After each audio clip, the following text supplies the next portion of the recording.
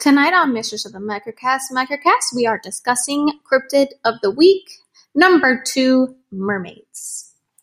We discussed some Scottish mermen, and now we're going to discuss Japanese mermen. These are actually merfolk that were called kappa. They were said to reside in Japanese lakes, coasts, and rivers, and they were actually child-sized water spirits that appeared more animal than human-like. They were said to have simian faces and tortoise shells on their backs.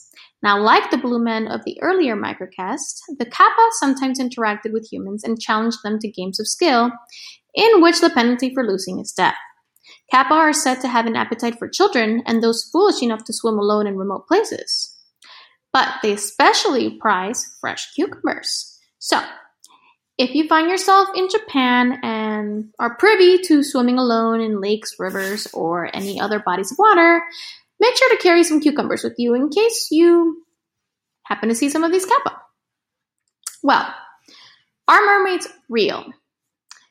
The reality of mermaids is that it was assumed they existed or were brought up during medieval times. They were depicted matter-of-factly, actually, alongside known aquatic animals such as whales. So even in medieval times, it was actually spoken of as a fact. So much like Flat Earth, mermaids were talked about as a matter of fact. So actually, at a time, yes, they were.